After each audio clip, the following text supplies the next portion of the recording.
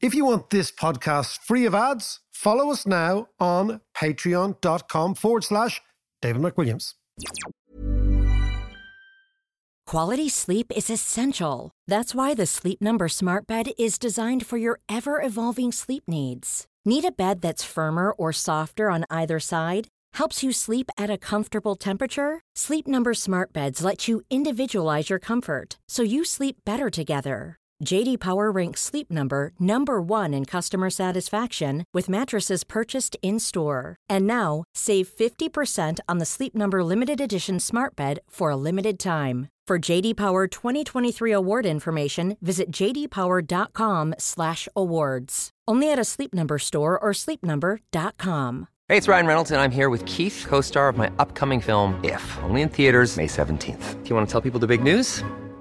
All right, I'll do it. Sign up now and you'll get unlimited for $15 a month and 6 months of Paramount Plus Essential Plan on us. MintMobile.com/switch. Upfront payment of $45 equivalent to $15 per month. Unlimited over 40 gigabytes per month. Face lower speeds. Videos at 480p. Active Mint customers by 531.24 get 6 months of Paramount Plus Essential Plan. Auto renews after 6 months. Offer ends May 31st, 2024. Separate Paramount Plus registration required. Terms and conditions apply if rated PG.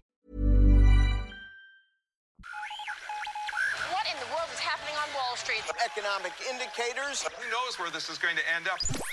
To understand the economy, you have to understand human nature. This podcast is powered by Acast.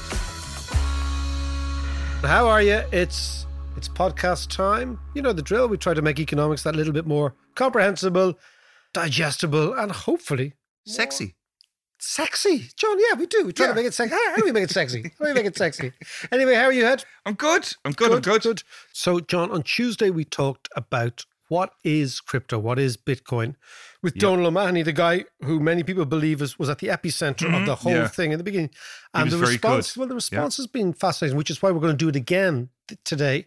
But the response is very much driven, I can see, by people who believe, hold on a second, the stuff that you like, David, the MMT stuff, the expanding the central bank balance sheet, the government spending money, can only be inflationary in the long term. And therefore, which actually I don't subscribe to, but that's neither here nor there, but therefore, Bitcoin and crypto is a legitimate response to a fear of inflation. Yeah. So, I mean, before we talk about anything, let's say that is the essence of the crypto argument in economics. That the arguments that people like myself make, and then to a degree Megan Green and, Stephanie Kelton, all those people, they regard as having within its own ideology, if it is an ideology, the seeds of its destruction, which are going to be hyperinflation. Right. And therefore what these guys say is we're ahead of the game.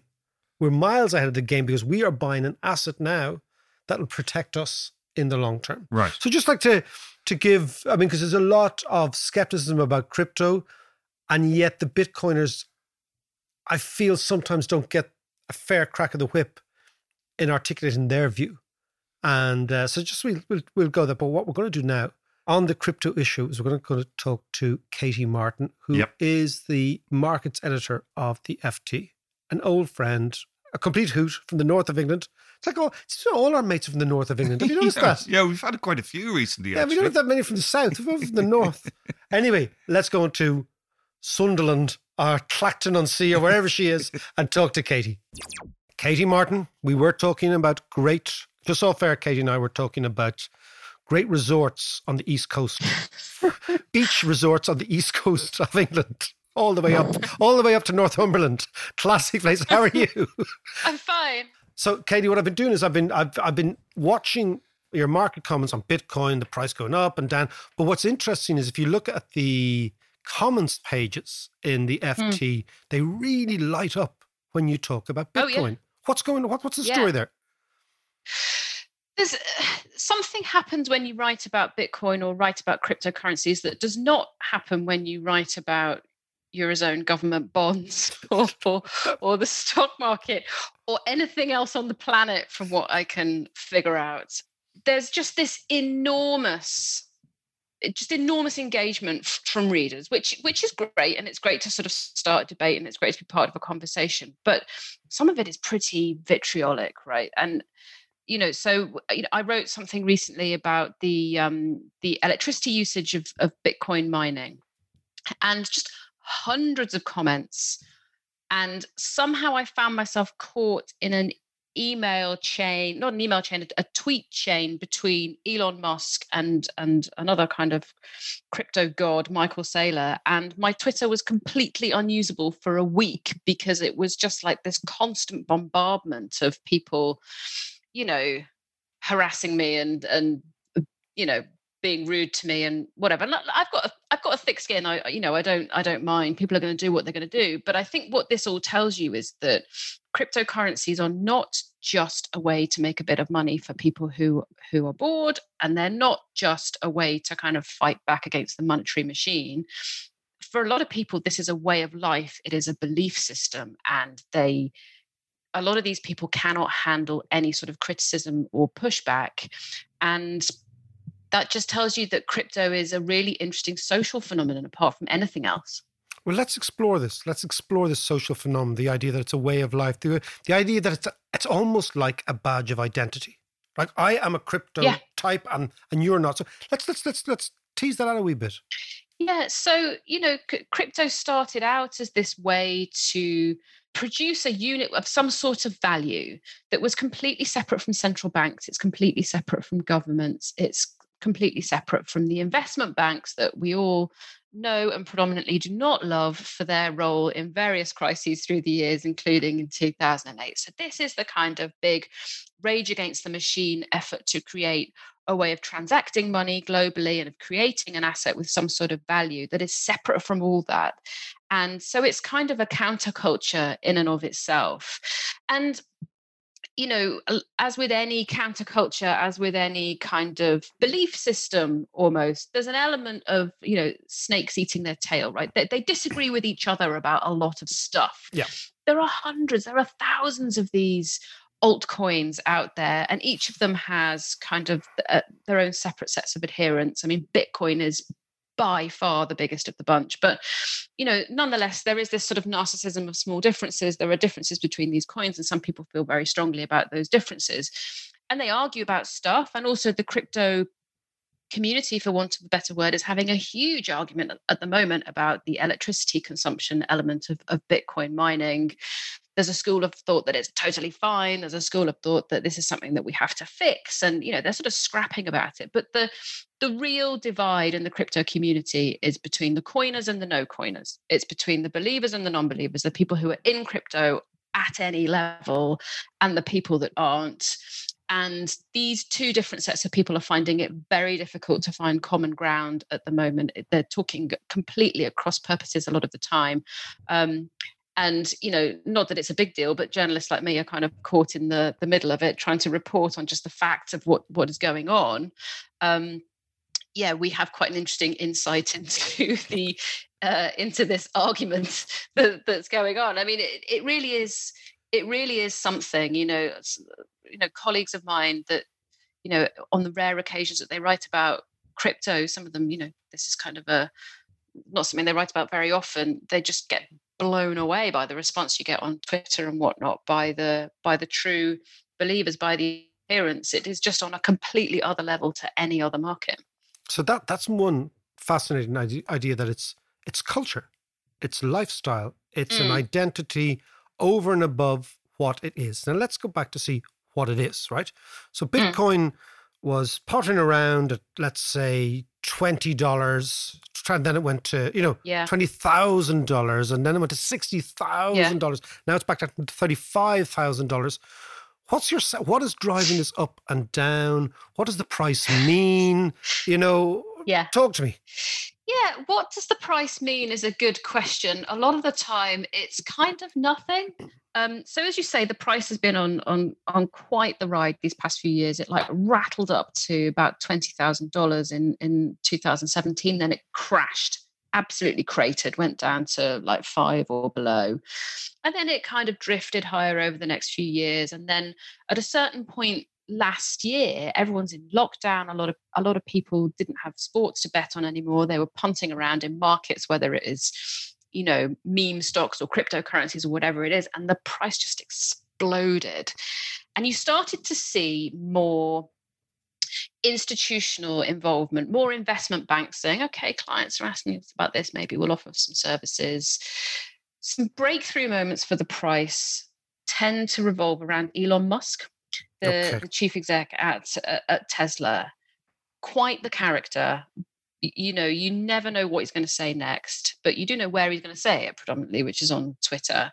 And there's a few things that he's done recently that have really sent the price going crazy. One of them is that in February, he said, first of all, I believe in Bitcoin so strongly that Tesla has amassed $1.5 billion worth in its corporate accounts. And secondly, he said, also, you're going to be able to pay for your Teslas in the US using Bitcoin. And this was kind of a moment, right? For a lot of the Bitcoin believers have been saying, yes, we've always said that Bitcoin is a proper currency. It's a way to buy stuff like any other fiat currency, like dollar, euro, whatever it is. This is part of its evolution into being a means for payment for things. And on that day that he made this commitment, the price added like 10% and went to what was then a record at about $55,000. And then it just kept motoring higher and higher and higher from there. And actually, where a lot of the steam came out of this latest rally, some of that is because Musk had a change of heart a couple of weeks ago. And he said, actually, I don't think we should accept Bitcoin as payment for Teslas anymore because of the environmental element, because of all the energy that goes into mining Bitcoin. I don't feel like an environmentally damaging solution can be part of this new world of payments that we have. We need to think again. And that really hurt the price. But what also has hurt the price recently, and it's gone down to about, I think last time I checked, it was about $37,000, is because the Chinese authorities have really cracked down on mining and on people using crypto to pay for things. And there is this sense that regulators everywhere are kind of circling crypto and thinking this is getting too big. We're not really sure about this. There's a lot of consumers getting sucked in here. And so the price has taken a turn for the worse. Now, sure, at $37,000, it's like over 1,000% above where it was at the low after the last rally from 2017. I definitely got it wrong in thinking that after 2017, this thing was done. It was toast. But it's really at a bit of a crossroads now in terms of the price. So it's very clear to me with my economist hat on that this is not money. It is something, but it's not a currency, right? It's something. It's something, but it's not a currency, something. Right? It's an asset which has no stream of income at all coming from it. And no promise ever of having a stream of income. This is not something like buying shares in Facebook many, many years ago off market if you got a chance to, because there was a potential stream of income coming down. Yeah. Right. This is the digital gold idea, right? Now, therefore, it has to be volatile. It cannot be anything but volatile because it's got nothing back in it except the mood of the day. It's worth as much as the next person will buy it off you for. It has some value, right?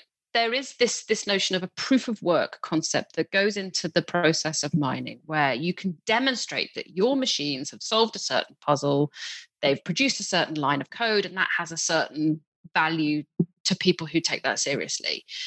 The best way that I've come across to understand what Bitcoin is the German bank Commerzbank put out a note from its currency trading desk, from its analyst there a couple of months ago, saying, listen, this is why we don't pontificate about Bitcoin. This is why we don't make any price predictions about Bitcoin. Obviously, they were getting questions about it. Yeah. And they said, yes, it has some sort of value, but it has a value in the same way that vintage cars or wine or watches have value. That's the way to think about them. There is a community of people who love vintage cars and will spend loads of money on them. And there's the rest of us who are like, it's got wheels and it goes in a straight line. I don't get it. That's it. It's a prestige item for a certain community of people. It does have a value because there's a large enough community of people who value that. But does it have real world uses? Not really. And does it have a whole bunch of risks in front of its price in terms of the regulatory response and other things? Yeah, definitely. And finally, it also has the potential to turn central banks against it. So if you think one of the great adages in financial markets is don't bet against the Fed. Basically when the people who print the real stuff, the dollars, the euros, and they have a vested interest in watching this from afar and say this is quirky. And now, we spoke to Andy Haldane a couple of months ago, and he said, will central banks create their own type of parallel crypto? Yeah, why not? Why 100%. Why give the monopoly of this to some other crowd when that's our game? Yeah. Right? What do you think happened? You know what I mean? It's like giving away your own stuff, right? This is our game. We've been doing this for years. Don't be giving it to some crypto miners. We'll do it ourselves. What do you think happens then when central banks say, okay, I've had enough of this, carry on? There's a whole load of central banks right now that are working on these central bank digital currencies, which, essentially is, it does what it says on the tin. They're controlled by the central banks. So, for example, it might be a way for governments to put money in people's bank accounts in the event of some sort of pandemic or something, and say, this special sort of digital money, you have to spend it within the next 3 months, and then it disappears. So it's a way that governments and central banks have to control digital money that is not currently available to them, and is really interesting. But yes, so China has got this underway. In the States, the Federal Reserve has says that it's looking at it. Lots of central banks are looking into how central bank digital currencies might work, and this is one of the really big risks to crypto. Is that if the use case is speed of transfers, or cross-border transfers, or whatever it is, a lot of these supposed benefits can just be wiped out at a stroke by a lot of official central bank digital currencies. That's a big risk to them, but it's not the only risk to crypto prices. So a lot of regulators around the world are very worried about the consumers that are getting sucked in here. There's a lot of quite sketchy ads kicking around on the internet promising untold riches to people who buy crypto. That, when you're in London, there are ads all over the tube. Everywhere you go, it's buy crypto, buy crypto, buy crypto. And lots of regulators are sort of stepping in here and saying, what about the consumer protection angle? Even the Advertising Standards Agency in the UK has stepped into on one ad and said, you're making this look easier than it is in real life. And in the States, the SEC, the kind of main financial regulator over there, they've got a new guy in charge who is not to be messed with, Gary Gensler, and he has said, we're looking at whether consumers have got the right degree of protection here. This is a big risk. And in addition, like the European Central Bank has mentioned at least a couple of times that it's looking at the environmental impact of crypto. This is something that they're taking seriously. In China, one of the things that the People's Bank of China is cracking down on is crypto mining. There is just this vast amount of energy that goes into producing these coins that runs counter to what a lot of countries are trying to achieve with their carbon targets. Yeah. So there's a bunch of things that can go wrong. But can we finally just leave it on there's one thing that can go right for them, which is if you believe that at its core, crypto is a digital gold, and scarcity will prevent. And you believe that the world is embarking on MMT, it's embarking on hyper QE, it's embarking on basically a monetary solution, which is let's just print as much as we can, let's issue as much debt as we can, let's try and spend our way out of this crisis. That you're thinking as a crypto person on the believer side, well then I'm kind of in the right, that history is on my side, that large currencies could well collapse in an inflationary inferno, and I'll be sitting on my Bitcoin, and I will be not only wealthy, but I will be able to buy all sorts of real stuff with this fantastically secure asset that I have. To what extent that is the narrative that most of them believe?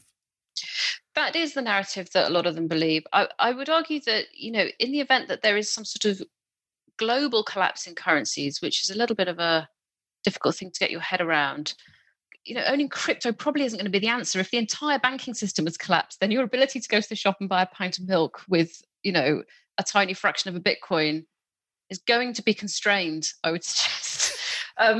So, look, Look, there definitely is an argument that you could get rich off this. And when the value of certain other assets collapses, perhaps Bitcoin or other cryptos will prove to be more resilient. There is also definitely a possibility that the crypto market can get around this carbon problem that it has by shifting the way that the coins are produced, moving away from this proof of work model where computers like fire puzzles at each other until one of them solves them and wins a coin, towards a proof of stake model, which is much lighter on the energy intensity. There are coins that are already working on moving towards that model. If that's the case, then that will take out one of the big hurdles for crypto. So, I think it's become too big to kill. I think central banks accept that now. I think it's going to kick around. I think it will retain a certain value. Whatever the next person is prepared to pay you for it, that will be the value. Yeah. That's embedded in it. But does that mean that it makes sense to hold it? I mean, it really depends on whether you are in or out of that belief system that tells you that this makes sense. And once you're in that club, once you believe that it makes sense, once you believe that it's the future, then everything else is worth it. The carbon intensity is worth it. The way that crypto is wrapped up with, illicit activity like hacking. You'll notice every time a big organization gets hacked, the ransom is always Bitcoin, please. And that's also a problem for crypto. Yeah, no, our HSC was hacked the other day. Exactly. Our health service was hacked the other day. And of course, the ransom was Bitcoin. Yeah. John paid it all out of his account. I did, yeah. Yeah, it's all sorted. And he got 2 Pfizer jabs and AstraZeneca. I sorted it all out, Mac. Don't worry about it. Okay. And you're COVID-free. I'm COVID-free. Brilliant. All right, Katie, we'll leave it there. Thank you so much. Thanks for having me. I'll talk to you soon. If you're looking for plump lips that last, you need to know about Juvederm lip fillers. With Juvederm Volbella XC and Juvederm Ultra XC, your lip look, whether it's subtle or bold, can last up to 1 full year with optimal treatment and no additional maintenance. Find a licensed specialist and see if it's right for you at Juvederm.com today. That's JUVEDERM.com. Add fullness to lips in adults over 21 with Juvederm Volbella XC or Juvederm Ultra XC. Do not use if you have severe allergies or a history of severe allergic reactions, or if you're allergic to lidocaine or the proteins used in Juvederm. Tell your doctor if you have a history of scarring or taking medicines that decrease the body's immune response or that can prolong bleeding. Common side effects include injection site redness, swelling, pain, tenderness, firmness, lumps, bumps, bruising, discoloration, or itching. As with all fillers, there's a rare risk of unintentional injection into a blood vessel, which can cause vision abnormalities, blindness, stroke, temporary scabs, or scarring. For full, important safety information, visit Juvederm.com. Ready to pop the question? The jewelers at BlueNile.com have got sparkle down to a science with beautiful lab-grown diamonds worthy of your most brilliant moments. Their lab-grown diamonds are independently graded and guaranteed identical to natural diamonds, and they're ready to ship to your door. Go to BlueNile.com and use promo code LISTEN to get $50 off your purchase of $500 or more. That's code LISTEN at BlueNile.com for $50 off. BlueNile.com, code LISTEN. Since 2013, Bombas has donated over 100 million socks, underwear, and T-shirts to those facing homelessness. If we counted those on air, this ad would last over 1,157 days. But if we counted the time it takes to make a donation possible, it would take just a few clicks. Because every time you make a purchase, Bombas donates an item to someone who needs it. Go to bombas.com/ACAST and use code ACAST for 20% off your first purchase. That's bombas.com/ACAST, code ACAST.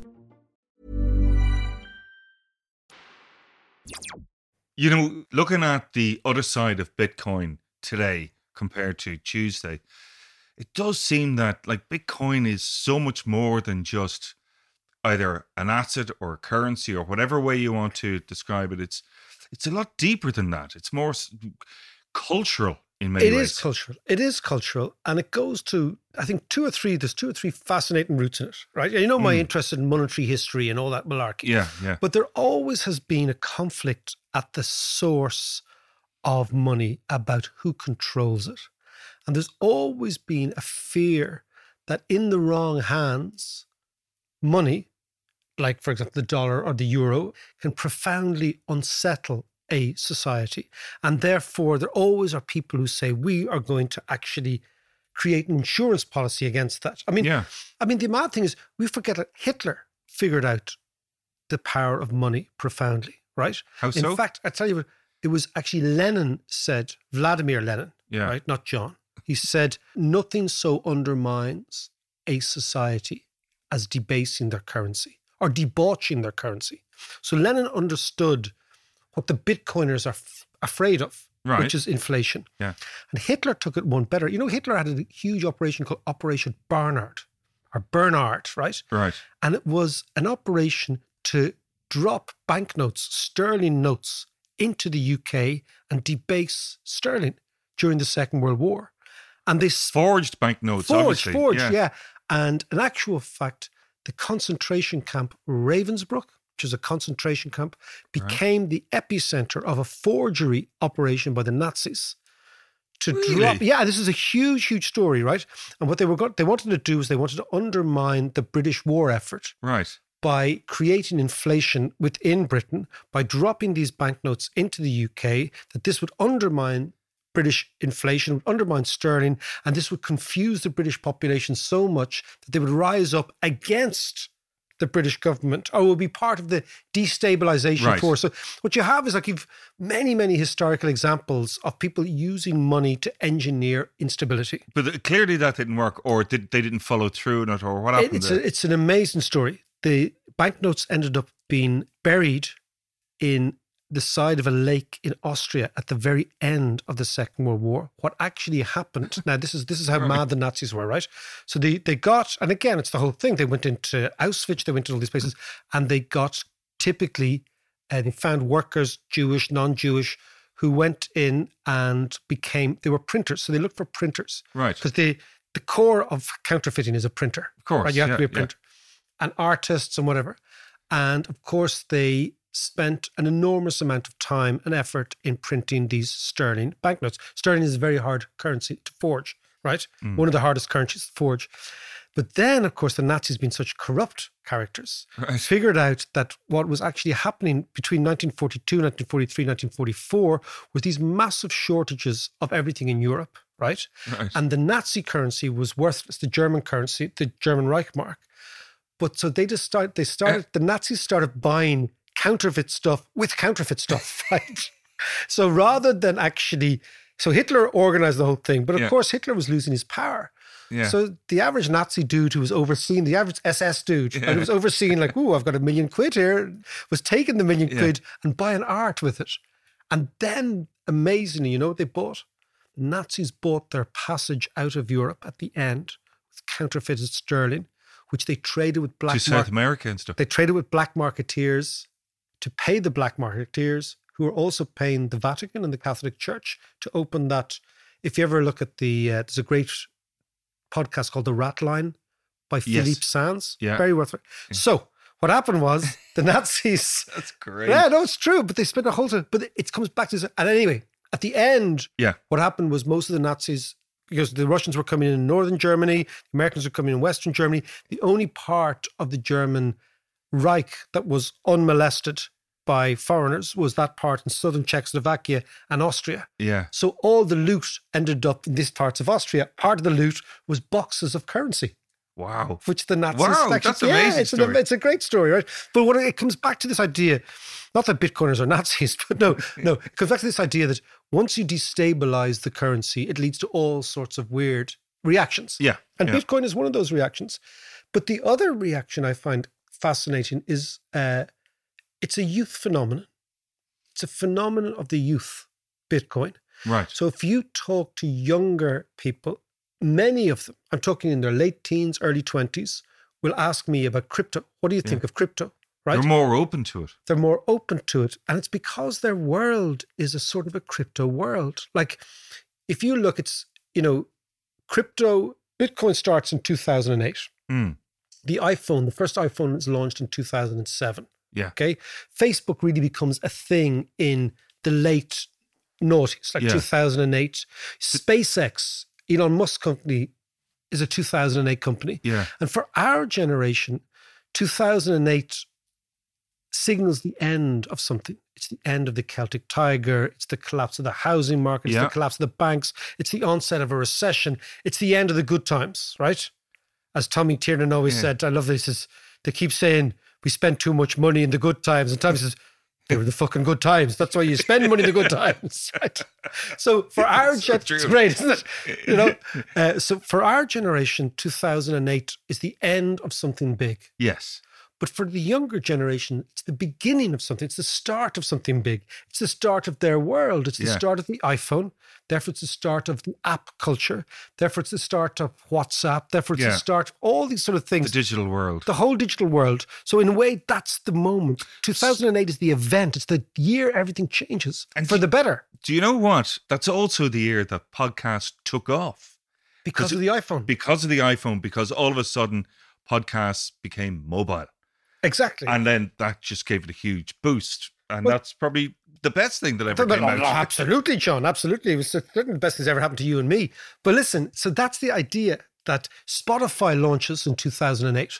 So if you go back, 2008 is a pivotal year from Spotify to Bitcoin to SpaceX to podcasting to the iPhone, all these things. So the generation that lived before 2008 has one relationship with lots of things, including money. And the generation that came of age in 2008 as children, but have actually been living in the shadow of 2008. We would say the shadow of 2008. They would say in the glory of 2008. They have a totally different attitude to money. They do. To crypto, to technology, to the institutions that we regard as essential, like central banks and governments and yada, yada. They have a much looser, much more... It's like a brave new world attitude. But it's also a very obvious difference. Yeah. And it puts me in mind of Neil Howe, who speaks of this kind of handover from generation to generation. Yeah. And that seems to be a really kind of key, stark handover point. Yeah, exactly. So it's the whole idea that history cannot be seen, or contemporary even analysis cannot be seen in the context of one event having the same impact on generations. So you just think that's a great example, 2008. 2008 for our generation is an apocalyptic year, right? Yeah. For the generation coming behind us, it's a baptismal year. It's a new year. It's a fantastic year. And so their relationship with technology, of which Bitcoin is part of, is profoundly different to our relationship with technology.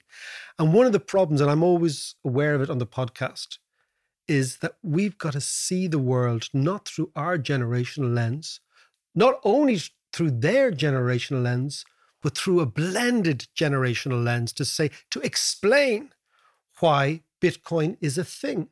It's a thing because the generation coming behind us and coming behind them have a profoundly different relationship, A, with technology, but also B, with the institutions of the state.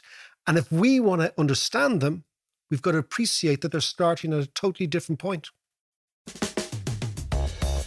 To all you Patreons out there, thank you so much for supporting us.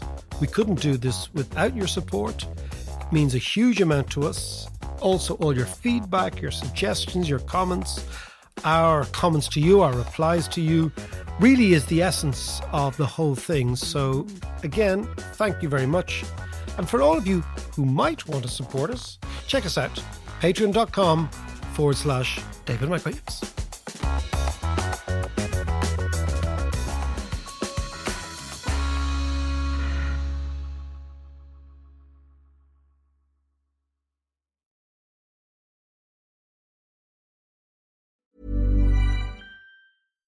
Hi, I'm Daniel, founder of Pretty Litter. Cats and cat owners deserve better than any old-fashioned litter. That's why I teamed up with scientists and veterinarians to create Pretty Litter. Its innovative crystal formula has superior odor control and weighs up to 80% less than clay litter. Pretty Litter even monitors health by changing colors to help detect early signs of potential illness. It's the world's smartest kitty litter.